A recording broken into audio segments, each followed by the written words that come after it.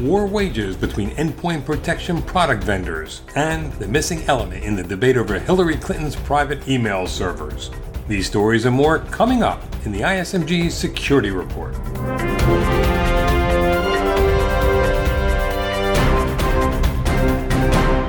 Hello, I'm Eric Chabrow. We begin today's report with a bitter battle in the fiercely competitive endpoint protection products market. The latest conflict pits two well-known vendors, Sophos and Cylance, as they compete in a no-holds-barred match for customers. ISMG's managing editor for security and technology, Jeremy Kirk, is on the story, and he joins me to talk about it. Hi, Jeremy. Hi, Eric. What's behind this standoff? Sophos says that Cylance purposely hobbled its product at a recent security event in Las Vegas. Basically, both products were being shown to customers, and apparently Cylance's product won out. And there was a customer in the audience that watched this demonstration who asked what the default settings for the Sophos product was. And it turns out that it appears that Sophos' product was hobbled for the demonstration. How so? It's not exactly clear, but Sophos said it later ran a test of its product versus Cylance's Protect product, and its product won, meaning that it detected more malware. So Sophos put a video of this on YouTube. Sophos had obtained Cylance's product from a reseller, and apparently when Cylance saw this demonstration and saw that Sophos' product had detected more malware, it demanded that the video be withdrawn. Sophos decided to remove it, not because it felt that the results were inaccurate, but that it feared legal retribution against the reseller. Where does this go now? Cylance says that it doesn't rig tests. I try to get in contact with executives to sort of talk to them about how they go about testing and how they go about demonstrating their product, but they won't get on the phone, and so they just merely maintain that the test wasn't rigged. So it's all very kind of a questionable situation, and we don't really know who is telling the truth. What does this brouhaha tell us about the endpoint protection products marketplace? There are a lot of things going on right now. We've got old-time sort of legacy antivirus vendors that are competing against this sort of a new generation of companies like Cylance and SentinelOne. And those companies are using new approaches to detect malware. They're entirely behavioral related. Cylance in particular uses an algorithm that it tweaks maybe 2 or 3 times a year to detect malware. So there's no signature-based protection. And a lot of analysts have said that this could be the future going forward. A lot of the legacy antivirus companies probably justifiably feel threatened by it, that these new companies are taking some of their market share. But it's also questionable if these new solutions are actually working in the way that they're marketed. I spoke with a couple of A/B testing organizations, and both of them sort of expressed skepticism around Cylance's product, not necessarily because it doesn't work, but more because Cylance hasn't really participated in antivirus testing as much as the legacy antivirus vendors have, making it very difficult to make a comparison between the two styles of detection. How does Sophos detect malware? Sophos uses signatures as well as behavioral detection. Even the legacy antivirus vendors are the ones that are sort of dismissively referred to as that. Use a combination of techniques to detect malware. Some are behavioral based, some are both the old signature detection, whereas you find a piece of malware, you create a pattern that helps your program identify it, and then you can detect it from that point onward. But security experts are saying that that style of detection is outdated because you have to detect new malware, and there's constantly new malware out there, and you can't be reactive in trying to find it. You have to be proactive and kind of detect it, even if you haven't seen it before on a machine, for true protection. Thanks, Jeremy. Thank you.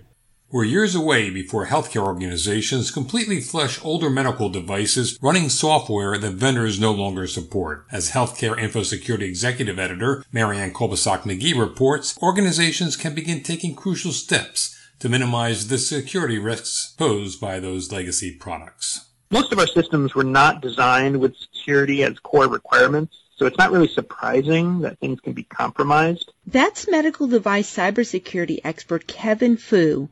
He directs the Archimedes Research Center for Medical Device Security at the University of Michigan. Rather than worry about all the ways that things could go wrong, why don't we just design away the problems in the first place? And so that comes down to some really basic engineering. It's going to take some time, though. We've got these supply chains sometimes with 5 or 10 years in the making to flush out all the old software that didn't have the kind of security requirements you'd expect of something connected to the internet. So it's going to be a while. The Food and Drug Administration is urging medical device makers to develop new products with cybersecurity a top consideration for the life cycle of the devices. In the meantime, tens of thousands of healthcare organizations continue to use older medical devices that run legacy software and operating systems such as Microsoft XP that vendors no longer support, and that creates security and safety risks. If a device becomes compromised, then it's entered an unpredictable state that the manufacturer had not anticipated. And so if it's entered this unpredictable behavior, you can no longer count on that device to be safe and effective. Organizations can take steps to address security weaknesses in legacy devices. As a starting point, FOO suggests enumerating the risks that the devices pose. After all, it's important for organizations to understand their assets so they know what vulnerabilities they must remediate. For Information Security Media Group, I'm Marianne Kolbasuk-McGee. You're listening to the ISMG Security Report on ISMG Radio. ISMG, your number one source for information security news. Let's step back for a moment from the hubbub surrounding a decision not to prosecute former Secretary of State and presumptive Democratic Party nominee Hillary Clinton for using a private unsecured email server that might have exposed classified information. There's been a huge amount of finger-pointing and angst and complaining about whether rules were followed or whether they weren't, about pointing out other individuals in previous administrations who've done the same or worse with less consequence.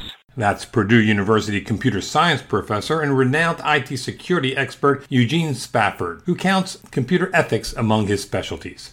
But I haven't heard anyone talk about going back and looking at what are the fundamental reasons these things happen and giving some thought to at least asking if the rules are appropriate, if the procurement and email support for high-level officials is appropriate, and how should we be doing all of this better to avoid these kind of problems in the future. I think this is more politically driven than it is functionally driven, because if it was functionally driven, people would say, what are the root causes and how do we fix them, rather than trying to assign blame. One of those root causes is a federal requirement to archive emails, but it doesn't take into account the fact that people use their email accounts for both professional and personal uses. In lots of different places, that's what we all do with our accounts. It's more convenient for one account. And that leads to problems meeting the requirements for archiving mail and turning it over to the National Archives and Records Administration. And so there we have a conflict between actual practice and rules.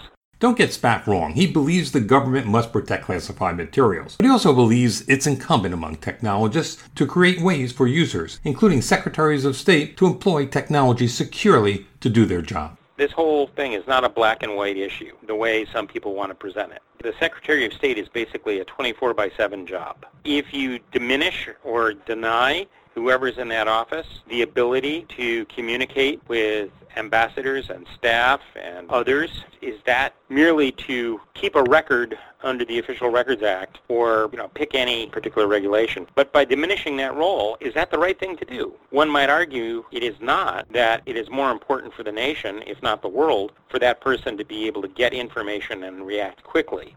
Spaff points out that it's not uncommon to find military leaders who don't always go by the book. You have people in the field who have to do their job. They can't follow all of the security protocols because they're too cumbersome. It's a choice between, do they accomplish their mission or do they follow all the rules? And in large part, this is because the technology has evolved faster than the rules have. And we're still trying to apply rules that were written for paper records to electronic ones. And that makes things much more difficult. Unlike Clinton, who because of her position, rightly or wrongly circumvented the State Department email system, that option wasn't available to others. Technologists should create systems to allow Clinton, or for that matter others, to work comfortably and efficiently to achieve their objectives without having to force them to conform to rules and systems that will restrict the way they do their jobs. It's a worthy goal, but in reality, one that is years away. Yet Spaff's right. Secure systems need to be tailored to how people function in their jobs. Meanwhile, we'll continue to see people either do their jobs less efficiently or not at all, or, as Clinton did, evade the rules. Finally, Data Breach Today editor Matthew Schwartz shares his thoughts on the resurgence of the website Ashley Madison.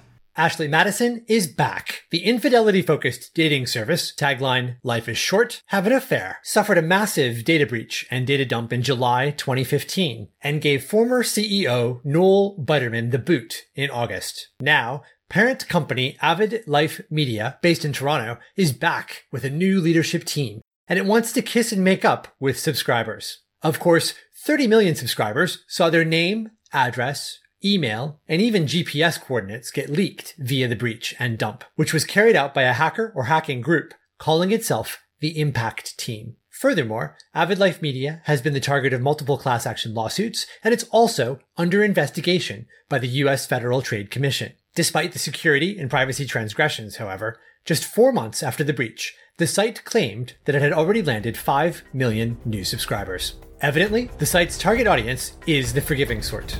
For ISMG, I'm Matthew Schwartz. That's the ISMG Security Report. Our theme is by Ithaca Audio. I'm Eric Chabrow. Catch you next time.